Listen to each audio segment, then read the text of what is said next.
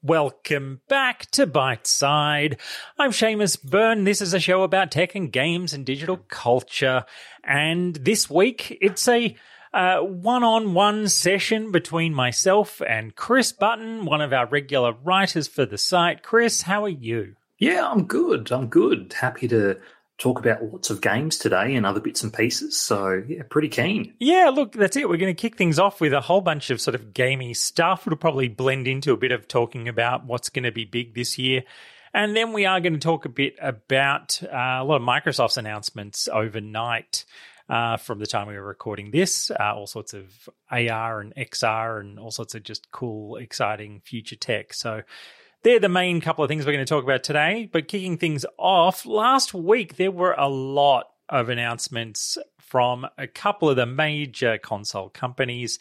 It definitely feeds into this whole hype cycle of what's coming in 2021. We've also just learned that there will be no live E3 2021, but that feels like the kind of news that I think if they had gone ahead, you'd be going, really E3, really? Yeah. I just saw Comic-Con as well, as officially said, yeah, we're not touching it this year either. And you're like, just good. It's like, it's horrible. It's been a whole year, but that's good. But it does mean these kind of virtual events held by the likes of Nintendo and PlayStation hold a lot more weight in the cycle of getting us excited for cool new things. So, Chris, tell us a bit about what exactly has been going on in the last little while from the big companies. Yeah, there's been a bit happening lately. So last week was the PlayStation State of Play, which that's their sort of equivalent of the Nintendo Direct, which has been a very famous digital presentation format that they've opted for in recent years. So the week before last was when Nintendo held their first major Direct, which wasn't a focus specific to indies or third-party supports. It was the first Direct they've held in about 18 months, I think it was, which I think Nintendo didn't publicly let on, but I think they were a company that was quite heavily impacted by the pandemic last year and had a fair bit of disruption to their normal way of working. So they've, started off the year with a bang with a whole bunch of announcements and release dates for things to look forward to. Which includes a lot of games, including some of the big franchises making a return or some more spin-offs. One thing that I'm looking forward to, which I think I might be a bit of an outlier here, but I'm very, very keen for the Mario Golf game. That's a game or a series of spin-offs that I grew up playing a fair bit in my younger years. So when was the last Mario Golf? Yeah, the last Mario Golf. One of the handhelds? It was. It probably wasn't as far away or long ago as we perhaps think, because the 3DS did have a golf game, although I'm trying to remember, was that Toadstool Tour or it had one of these, Toadstool or Mushroom Kingdom subtitles. But yeah, that was, I do consider the 3DS one to be a little bit of a bare bones one, because what's excited me about the one that's coming to Switch in June, I believe it is that there will be a story mode as well as your regular sort of arcade game modes as well, which brings me back to the days of the Mario sports games on the original Game Boy and the Game Boy Advance, where they were developed by Camelot, a studio that's known for RPGs, and they incorporated some of these RPG elements into the sports games, which for someone who likes RPGs and sports, I was in absolute heaven. So I'm looking forward to that. I've just looked it up. Mario Golf World Tour is in fact 7 years old. Wow. So, it is, it's a while between drinks. Before that, it was 10 years before that for Game Boy Advance was Mario Golf Advance Tour. So, it's it has been a little while, not as long in between since the last one, but 7 years, that's a long time in the cycle of all things gaming. And, the Switch, I think, is just proving itself to be such a great platform for, all sorts of curl up on the couch experiences alongside playing it on the TV. Because I see as well that, Toadstool Tour was 2003, around that same time as Advance Tour. We've entered that era where they don't have to make two different games for two different kinds of play. So I'm a bit of a sucker for a lot of the old golf games. So this might catch my eye too. Much more than just golf from the Nintendo Direct. There was a new fighter for Smash Bros. Ultimate, which that's been an absolute sensation for the Switch. The characters Pyra and I think Mithra from the Xenoblade Chronicles series are coming to Smash. So I think probably the biggest story there is that there's only 2 or 3 more fighters coming to Smash Bros. And then that's it, unless Nintendo come around and say, oh, but we're going to do some more. But they have been pretty forthright in saying that that's it. And I'm just quickly running through some of the highlights from the Direct. Fall Guys is coming to Switch now, which is awesome because that was absolutely lovely when it came to PS4 and PC last year. And I couldn't think of a better game to chill out with, play a few rounds on the Switch than Fall Guys. So I'm looking forward to that. They've also just had their big news today that Epic Games has just bought Mediatonic, the makers of Fall Guys.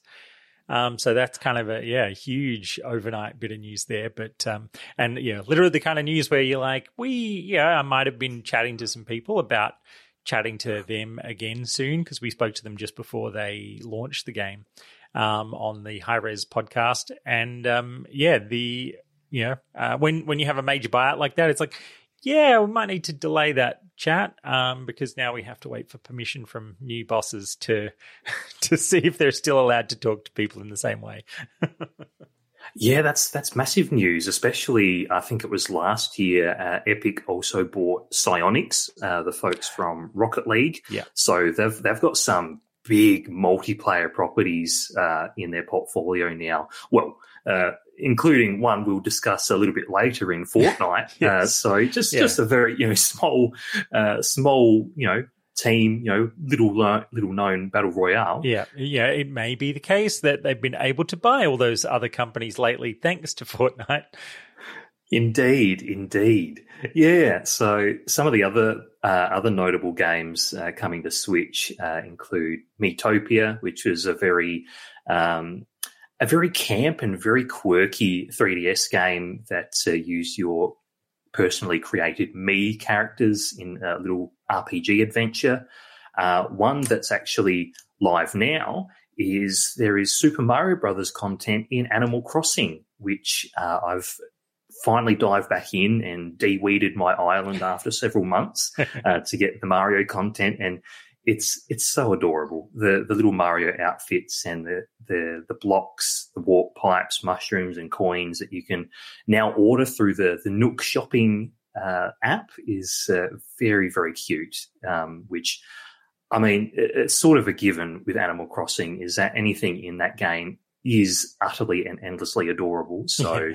It's very lovely to see that. And one of the big parts from the Nintendo Direct, which got people simultaneously excited and then somewhat divided afterwards, was Eiji Aonuma, the well-known producer from the Legend of Zelda series, made an appearance. And, of course, people were hoping, Breath of the Wild 2, yes. But he very quickly said, I'm sorry, we don't have anything more to share. Things are going okay. But in the meantime, here's The Legend of Zelda Skyward Sword HD for the Switch, which, hey, I'm thrilled, but I know that was a particularly divisive title in the series sort of timeline. Is that one that you had any experience with, Seamus? No, I actually, I never really jumped on that one. There's not many I don't know if I've finished any Zelda games. That's a big admission. That's a. But I do. They're the kinds of games I thoroughly enjoy them while I'm playing them, and then I get distracted by something else, and then you get that water under the bridge where you think, am I going to go back? But I do find for me in these kinds of little, HD remake type scenarios, it is a great opportunity to discover something for the first time or rediscover it, or particularly with kids, that feeling of going, this was like a great story, or it's, a great game, but hard for them to kind of go back to, first versions of things and, you have to sit there and play the original version of this because it's important. Much nicer to kind of go, here's a shiny new version of this cool old game. Oh, absolutely. And that's one of the big things about the Skyward Sword HD release that I'm looking forward to, is that one of the reasons the original on the Wii was so divisive was because it did lean very heavily on the motion controls. It required the nunchuck and the Wii remote to sort of do a one-to-one recreation of Link's sword movements and that sort of thing. Right. Yeah, I remember that now, yep. Yeah, which there was a bit of fuss when that first came out. In fact, I remember some reviewers didn't like that control format, as many of the players didn't, which then created some very interesting and funny response videos of people mimicking actions using the Wii controller and finding that it actually recreated the motion quite well in game. So it was just one of those things where, if you're not a fan of motion controls, it wasn't going to convert non-believers into believers. Yeah. But for those who did enjoy sort of the novelty of the motion, there was plenty of fun to be had.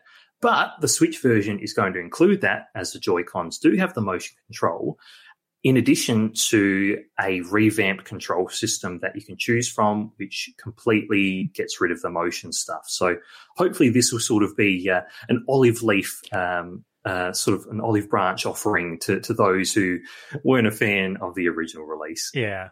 No, that sounds, and right, like in the end, you want to just, I don't know, that's my theory. You want to let people play stuff the way that they want to play it, like if you can. It's almost that accessibility question alongside it, right? Like, okay, yeah, you've got cool motion controls, but then please, if you provide another control scheme that someone else can actually enjoy using, then you create the opportunity for them to enjoy the story and all the kind of other elements that make this game exciting and fun, and not just kind of getting stuck at literally the doorway because I just don't or can't use those controls. Yeah. Absolutely. I think accessibility is such a significant part of why this is such a good move, because I know people close to me who can't use motion controls for extended periods of time because it's too physically taxing, or it causes not injury, but it causes their hands and their arms to hurt after not very long playing. Yeah. So a lot of those Wii era games were rather inaccessible or provided extra barriers for people to be able to play them. So any customization of options and controls is a big win in my books. But yeah, the last and arguably the biggest announcement from the Nintendo Direct was Splatoon, the very popular ink-splatting family-friendly shooter that's been on Wii U and Switch, is getting a third game, Splatoon 3. So there's a lot of people who enjoy and follow those games. So that's got a lot of Nintendo fans quite excited.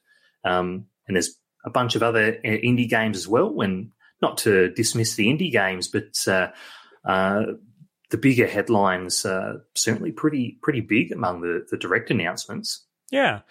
So State of Play then also happened last week. So that's kind of PlayStation's equivalent. And actually, yeah, I think when we run down what stood out for you on that front, I think it is probably worth having a little chat about whether, in some ways, I feel like is this format actually something that, with another year of no E3, that it might sort of solidify the idea where they go, why were we spending so much money on these single massive showcase events when we could just catch up with our fans directly on a regular basis and show them cool videos that still translate very nicely to getting news coverage along the way too. But yeah, State of Play. What stood out last week? State of Play was very different to the Direct in terms of what it focused on. A lot of the state of play was revealing new details about previously announced titles. So there was some interesting sentiment and online discussion about the state of play, in that some people were quite disappointed because there wasn't much new stuff.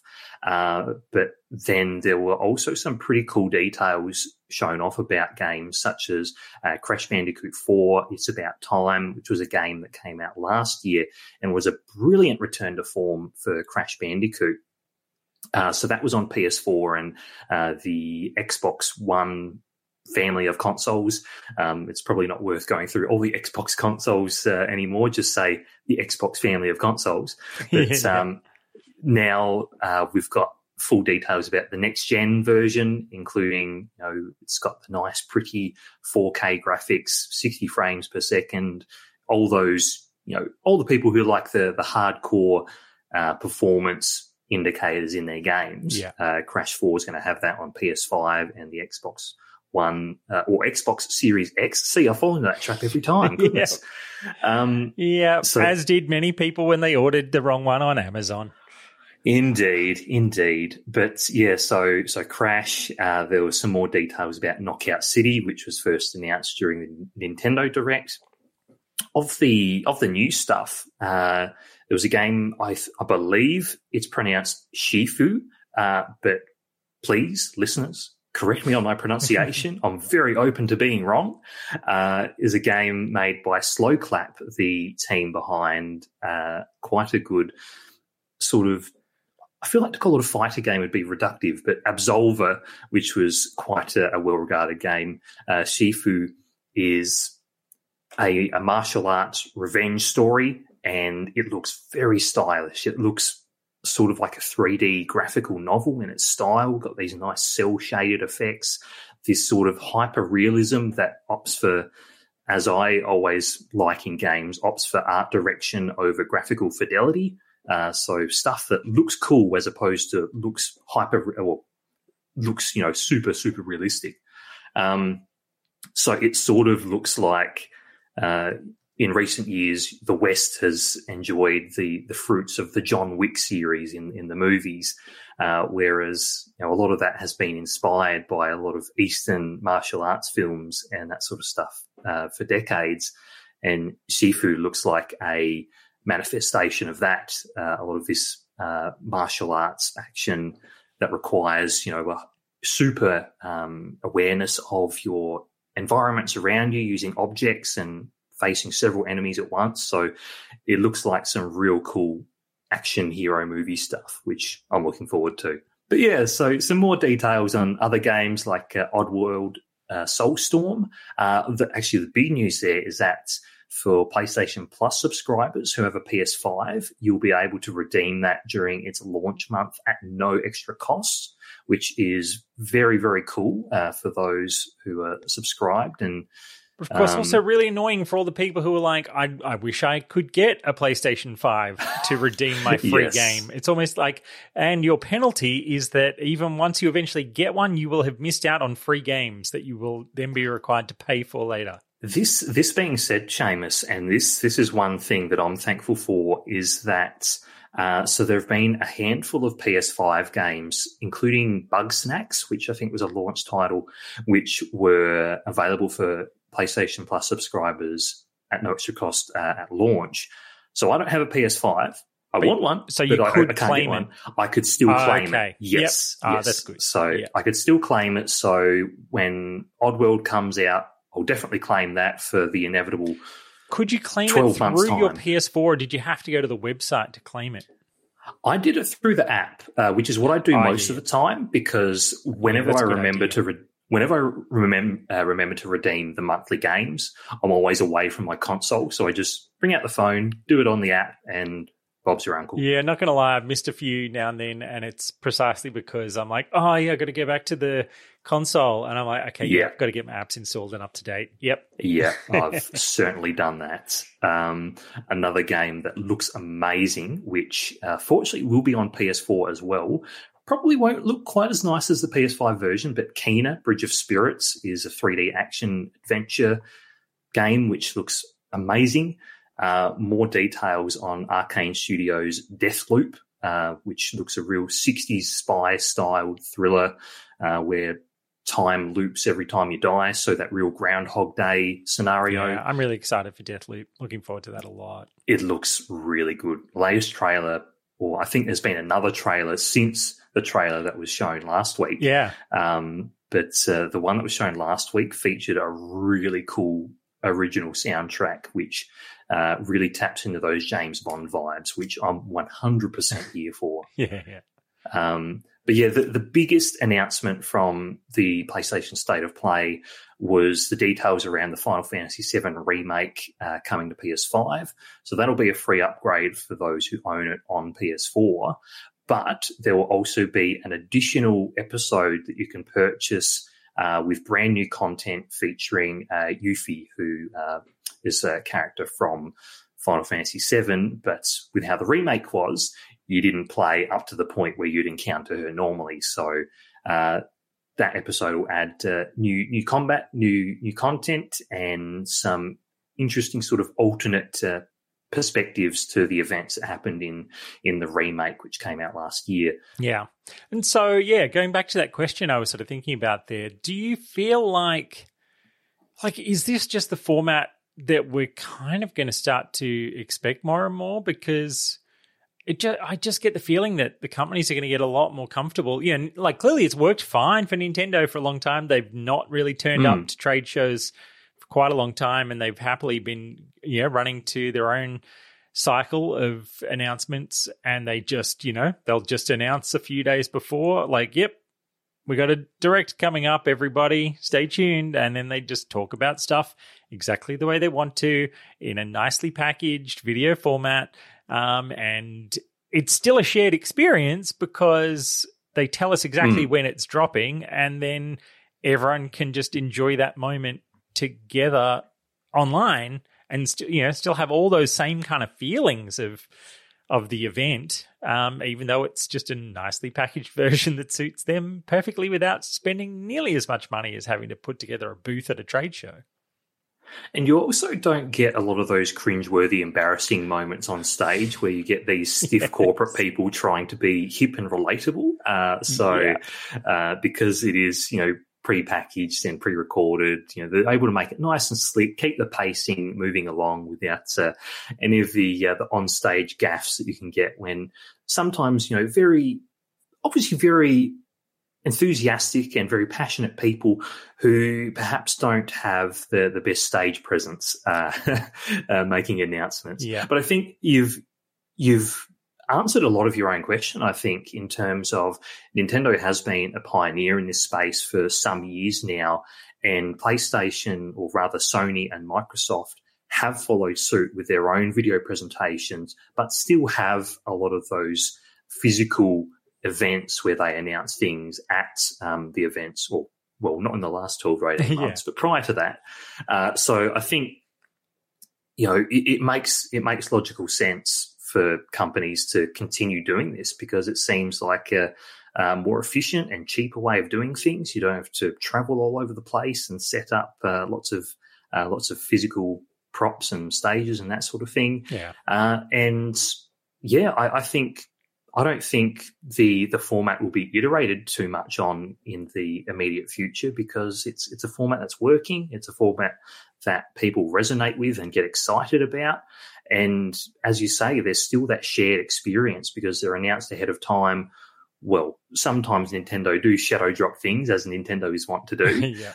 But, you still see plenty of excitement on social media, lots of YouTube and streams and podcasts discussing these digital events and that sort of thing. So they still foster a great sense of community, which I think, people have flocked to even more so since 2020.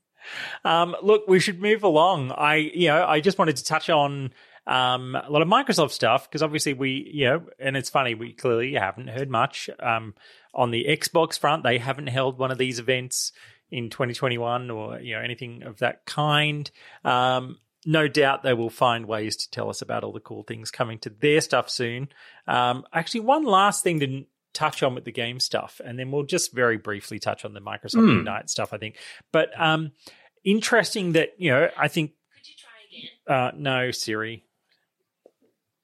Yeah, Siri just tried to help me with something, and I apologize for having said her name in front of a podcast. That PlayStation just announced that they are actually removing rentals and paid purchases of movies and TV shows from the PlayStation Store. And they basically said, yep, you know what? Everybody's just embracing streaming services. We're just going to not worry about running a store like that anymore. It's sort of, I find it interesting that, Xbox was kind of that, first one to really try to emphasize the idea of this is like your whole your whole living room entertainment machine, and has all that sort of stuff attached to it. It just, yes. And obviously PlayStation has all that kind of Sony pedigree around it. That means they have, libraries of movies and TV shows and all that sort of stuff from the entertainment side of Sony, that it does feel like an interesting moment from them to sort of say, you know what, in some ways, what we're going to worry about most on the PlayStation is making cool games. And yeah, you can still, you can download your Netflix app and your Stan app, and, just the apps can be there. But us running a store that's about movies and TV, screw it. It's not worth it. Let's just make sure that this machine is actually going to be for the future, really heavily emphasizing we're here for the games. To be honest, had you ever actually bought or rented a movie from the PlayStation Store? No, that's it. I'm like, I think it's probably a positive. And, in a lot of ways, you just think, well, there's a kind of awkward department that they sort of had to manage, because I'm sure there is a lot that needs to be, put into running a storefront for all that kind of stuff. Yeah, because my thoughts are that I've never purchased or rented any movies on the PlayStation Store or the Xbox platform for that matter. When I want to buy a movie or something like that, I'll go to the App Store or I'll go to the Google Play Store. So obviously someone was buying and renting movies at some stage through their consoles, but it did strike me as a very odd sort of market to tap into, which obviously has been made somewhat obsolete with streaming on demand. Interesting one. Yeah. But yeah, so Microsoft, and, I think they still have stores and things like that. But anyway, yep, good for them. What they're really worrying about at the moment is they just held their big Microsoft Ignite event, and it's a very enterprise and sort of corporate technology focused event for the most part. It's kind of really focused on their developer communities and, the ways in which they're, rolling out new versions and new updates to their technologies that then developers will be able to go away and build cool new things with, and just generally kind of show off, the promise of what's coming next from Microsoft across their platforms, and also kind of hardware partners and things like that. And so the really big thing that sort of was a focus of the event overnight was Microsoft Mesh, probably the biggest headline-grabbing idea, and that's bringing us into mixed reality technology that is actually kind of really underpinned by the Azure cloud computing platform. So for a long time, there's been a lot of discussion around the fact that, augmented reality glasses in particular, but, even sort of some virtual reality tech and things, it requires a lot of processing power, and you have to kind of build that into the headset if it's a headset-based thing, if you want it to be untethered, or you'll need a good computer nearby, and all those kinds of issues of managing a lot of the processing alongside, the device itself. And I think this kind of step towards Mesh is an idea that starts to try to emphasize the idea that the headsets can now start to kind of progressively get a bit smaller, with the primary function being just a really good network connection into the cloud, and then Azure can do most of that sort of really heavy lifting of the processing of what's happening, and also to create more environments where we can share that virtual reality experience or augmented reality experience remotely. So a big thing that they were sort of showing off with Microsoft Mesh was using this to be able to have essentially like, a holographic version of another person sharing virtual objects with you sort of within an environment. So, being able to meet somebody virtually and look, literally as those words come out of my mouth, I'm like, yeah, God, we've been doing that plenty for this last year.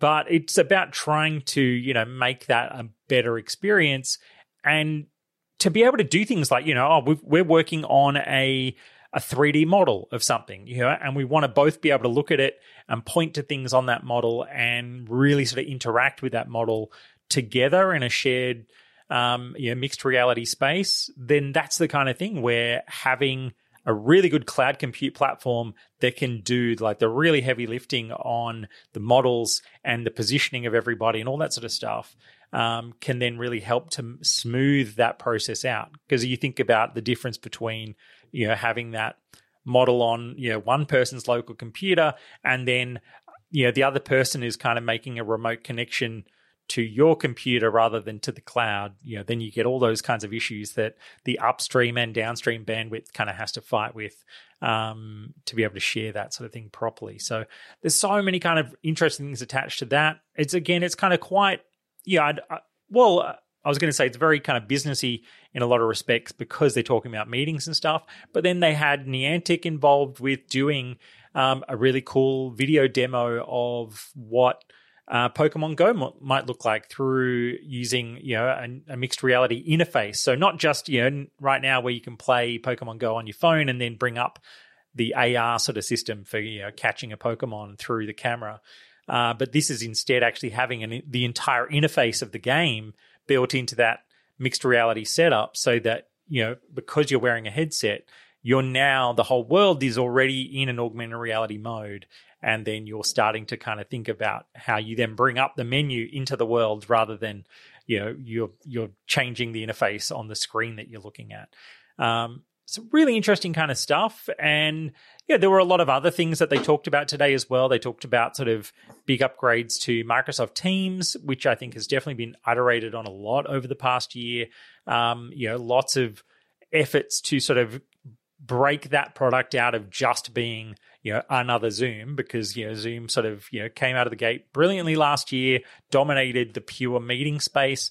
And I think Microsoft focused on the idea that Teams is about being both a collaboration tool that happens to have that kind of meeting technology built into it as well. And then re-emphasizing what does it mean to kind of meet together within your productivity tool, and having like gallery seating modes where you can have like, it looks like the people at your meeting are actually sitting in rows of chairs rather than just being in a bunch of square boxes and, all those kinds of things that I think they've started messing around with. We saw that a lot in, NBA basketball. Microsoft Teams actually was one of the techs that they used for creating the kind of the crowd sitting, environment on the screens on the walls when no one was able to be there. So, they partnered up for stuff like that to show off the potential of what they were doing. But lots of other kind of bits and pieces, but really the sexy stuff was the augmented reality stuff, getting, Niantic involved to kind of show that, it's fun and not just for kind of businessy things. And then, sort of, again, continuing to evolve what Teams means in 2021 and beyond as we get to not have to be separated from each other, that maybe there's, parts of that actually can be useful rather than just because we had to. Yeah. I think the Microsoft Mesh side of things, with the AR side of things, it's as you say, a lot of this stuff we are doing already with Zoom, with Microsoft Teams, and that sort of thing. But I think with the technology improving and hopefully one day becoming affordable for the average consumer, is that it'll sort of further reduce those barriers of separation, because it's not just replicating on a 2D screen.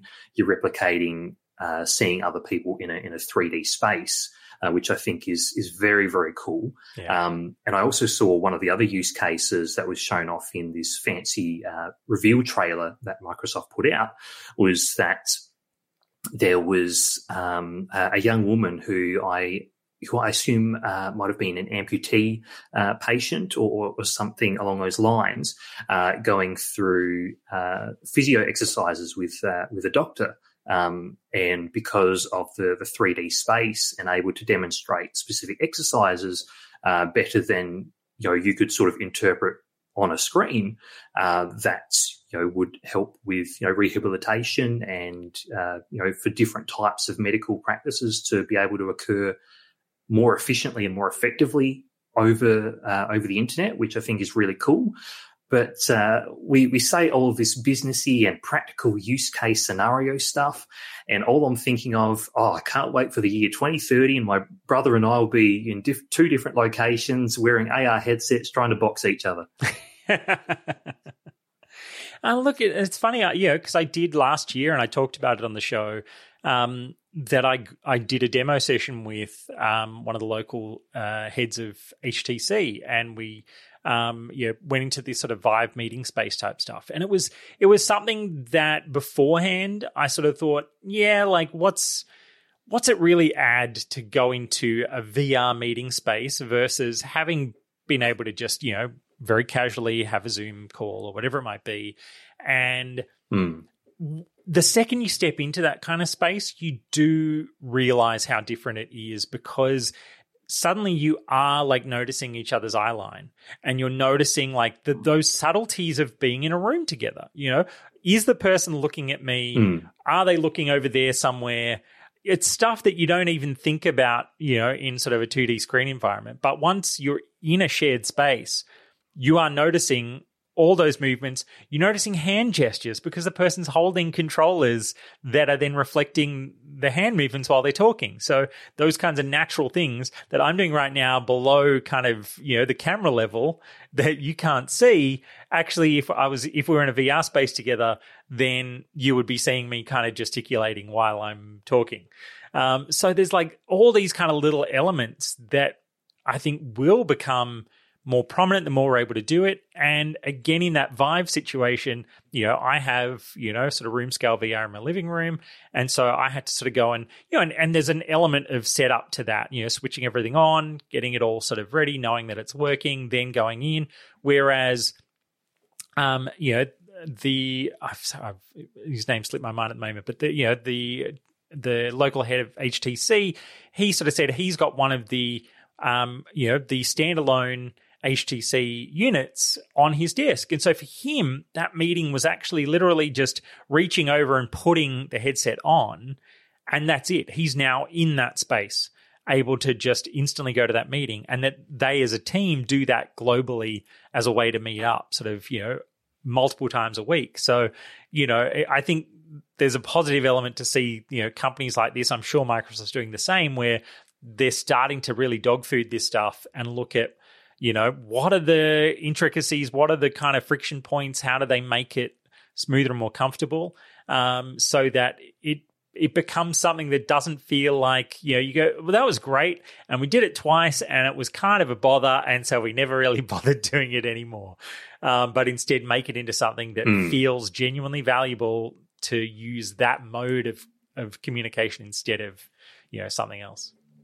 Yeah, it all sounds like cool stuff. And it's the sort of thing that I think, okay, I'm looking at the video of this, I'm looking at the presentations, that looks great. Hurry up and give it to me. Yeah. All right. That's what we need. We need it fast. Bring it on. Chris, let's do our wins and fails for the week so we can wrap this thing up. I know I'm right in your court with this week's. Actually, you know what? I'm going to do the fail first, and then we wrap up with the good one, because the fail is just annoying, and we don't want to finish on a total point of annoyance. So I'm just going to quick shout out to how rubbish our government is. Oh wait, we've talked about that many times before. This week, the problem is the Online Safety Act, which they're desperately just trying to push through Parliament as rapidly as possible. So rapidly that after calling for public submissions on the discussion of the Online Safety Act, they already introduced the the legislation to Parliament before they were even making the submissions public. They had no interest in genuinely looking at what it was that the industry and the public had to say about this thing. They just have their version of what they want to do, and they're leaning on all those classic platitudes of protecting the kids and protecting society from the worst possible. And it's like, but all those worst possible things are already illegal. Like, there is nothing about those things that is not already against the law. And, you know, I absolutely applaud the cybercrime teams that actually do really hard work to do, you know, child protection online and all those sorts of things. That is horrible, horrible work. They're amazing, the efforts they go to. But this is about passing some laws that just give yet more kind of sweeping powers to just say, hey, big company, you have to remove this thing from the internet because we say so.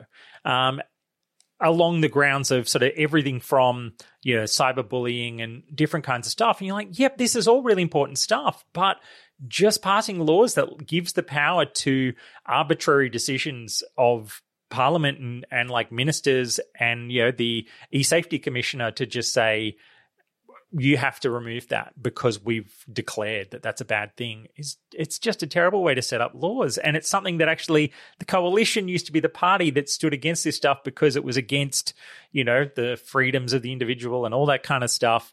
But, you know, here we are passing really rubbish laws way too quickly. And yeah, just ignoring any consultation process. Sucks.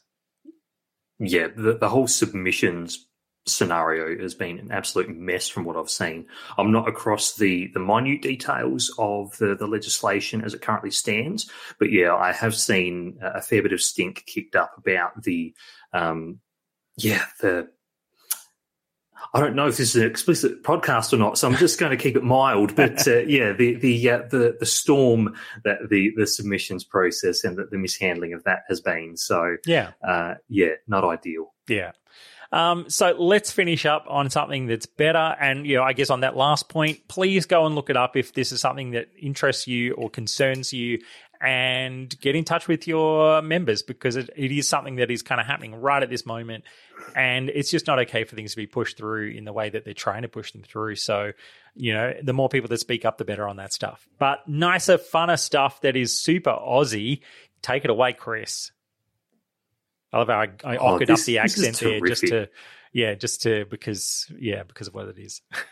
Well, I can lean right into my Mount Gambier roots and really, really regional the dialect up. But so Fortnite, massive sensation. Mentioned it earlier in the show. We all know that Fortnite does wonderful cross promotions and has lots of skins and cosmetics, so you can dress up as famous characters and all sorts of wonderful fictional beings. And they also partner with content creators.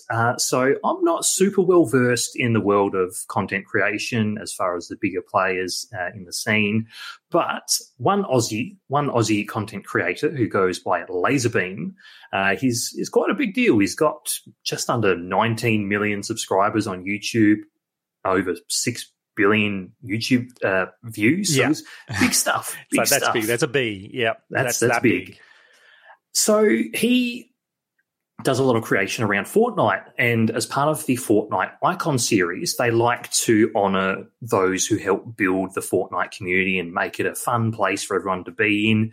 And other people have made sort of hyper-real depictions of themselves and had that made into a skin that you can purchase in-game and wear and proudly display your allegiance to a content creator. Laserbeam has decided, you know what? I don't think I want to, you know, make myself like a superhero or make myself look super sexy or whatever. I'm going to go back to my roots. 6 years ago when I was working as a tradie, I'm going to have a skin that has a tradie in a high-vis vest who emotes sitting down on an esky, chowing down on a meat pie with tomato sauce. Yeah. How bloody ripper. So good. And it's just so Laserbeam. I think, look, I even noticed actually on the skin, because he actually has a tattoo on his arm that says code laser. Yeah. Because that's his creator code on Fortnite. If people put that in, he gets a percentage of the sales and stuff. That the skin even has the code laser on the has arm. the tattoo. And he, you know, They've gone to such wonderful detail. yeah. And it's like, he is such a great character.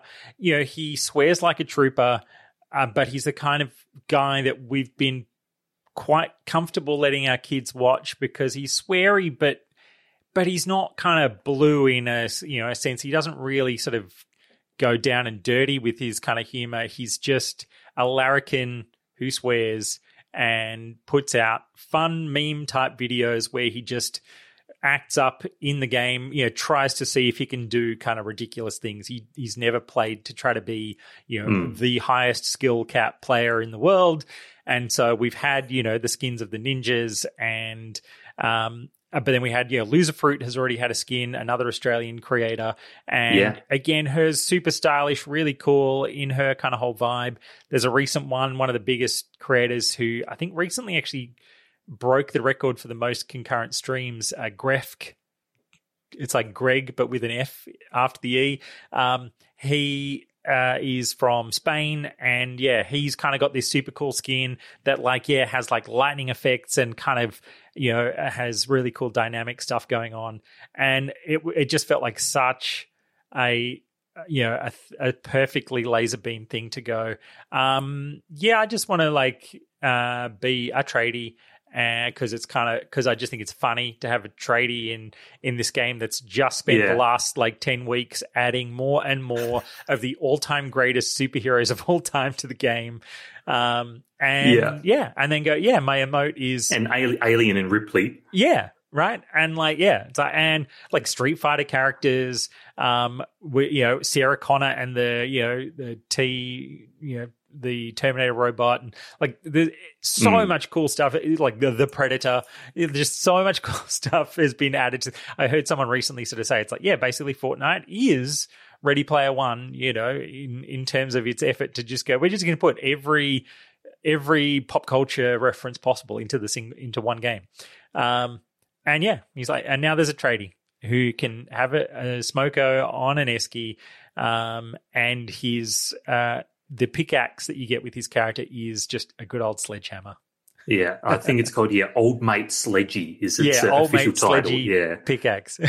Yeah, and on the note that you mentioned about Laserbeam's type of content, I haven't watched much of his stuff, but anyone listening, I'd highly recommend go and watch the reveal video of him revealing and announcing the tradie skin, because I haven't seen any other stuff, but that video alone has sold me as a fan of Laserbeam, because he's just he strikes me as really down to earth and really earnest in the way that he tells his story, introducing what eventually is the work uniform of many Australians around the country, and he also soundtracked it using the song Smoko by The Chats, which might be familiar to those who listen to Triple J. Very, very Aussie sounding song that's good for a laugh. I mean, one of the things we've actually really appreciated is he quite often does videos where he calls out scammers and other kinds of dodgy YouTube channels that try to, get clicks and views by pretending to be something that they're not. And so, he's quite big on calling out that sort of stuff. And in a lot of respects, it's actually really educational for younger teens and stuff who might be sort of, getting taken in by stuff, helping them improve their awareness of, dodgy crap that might be out there on YouTube. And, does it by making a giant joke about the whole thing. So, always entertaining. And it just, definitely hats off for both the recognition to him for the awesome entertainment that he's delivered via the medium of Fortnite. I chatted with the head of Click Management now quite a long time ago. Back in the days when we used to meet up in real person. We talked a lot about that idea of it's not, people like Lannon, so that's his real name. People like him, it's not that he's, it's not that it's about saying, why would you watch somebody else play video games? It's actually he is using the medium of a video game to basically perform comedy. I mean, he's obviously had such an impact on the games community, and he's been recognised and rewarded for that. And I would argue that, it's obviously done his brand a world of good, especially among us in Australia.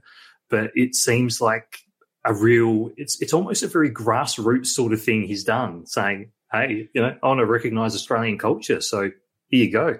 Look, we're going to wrap it up there. Chris, thank you for your time. Tell the people where they can find you and your stuff online. Yeah, so Twitter's best for me, at BibbyBoys. That's BIBBY,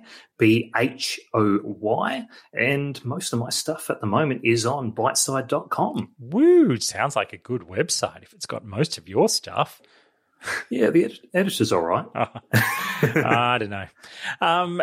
I am Seamus, and you can find me at Seamus on Twitter is the main place I hang around. You can find all of our Biteside stuff at Biteside there on Twitter as well, or you can find us. We're, testing out, just throwing random things in other random places. So you can find us in all sorts of places on Biteside or as at the Biteside on Instagram.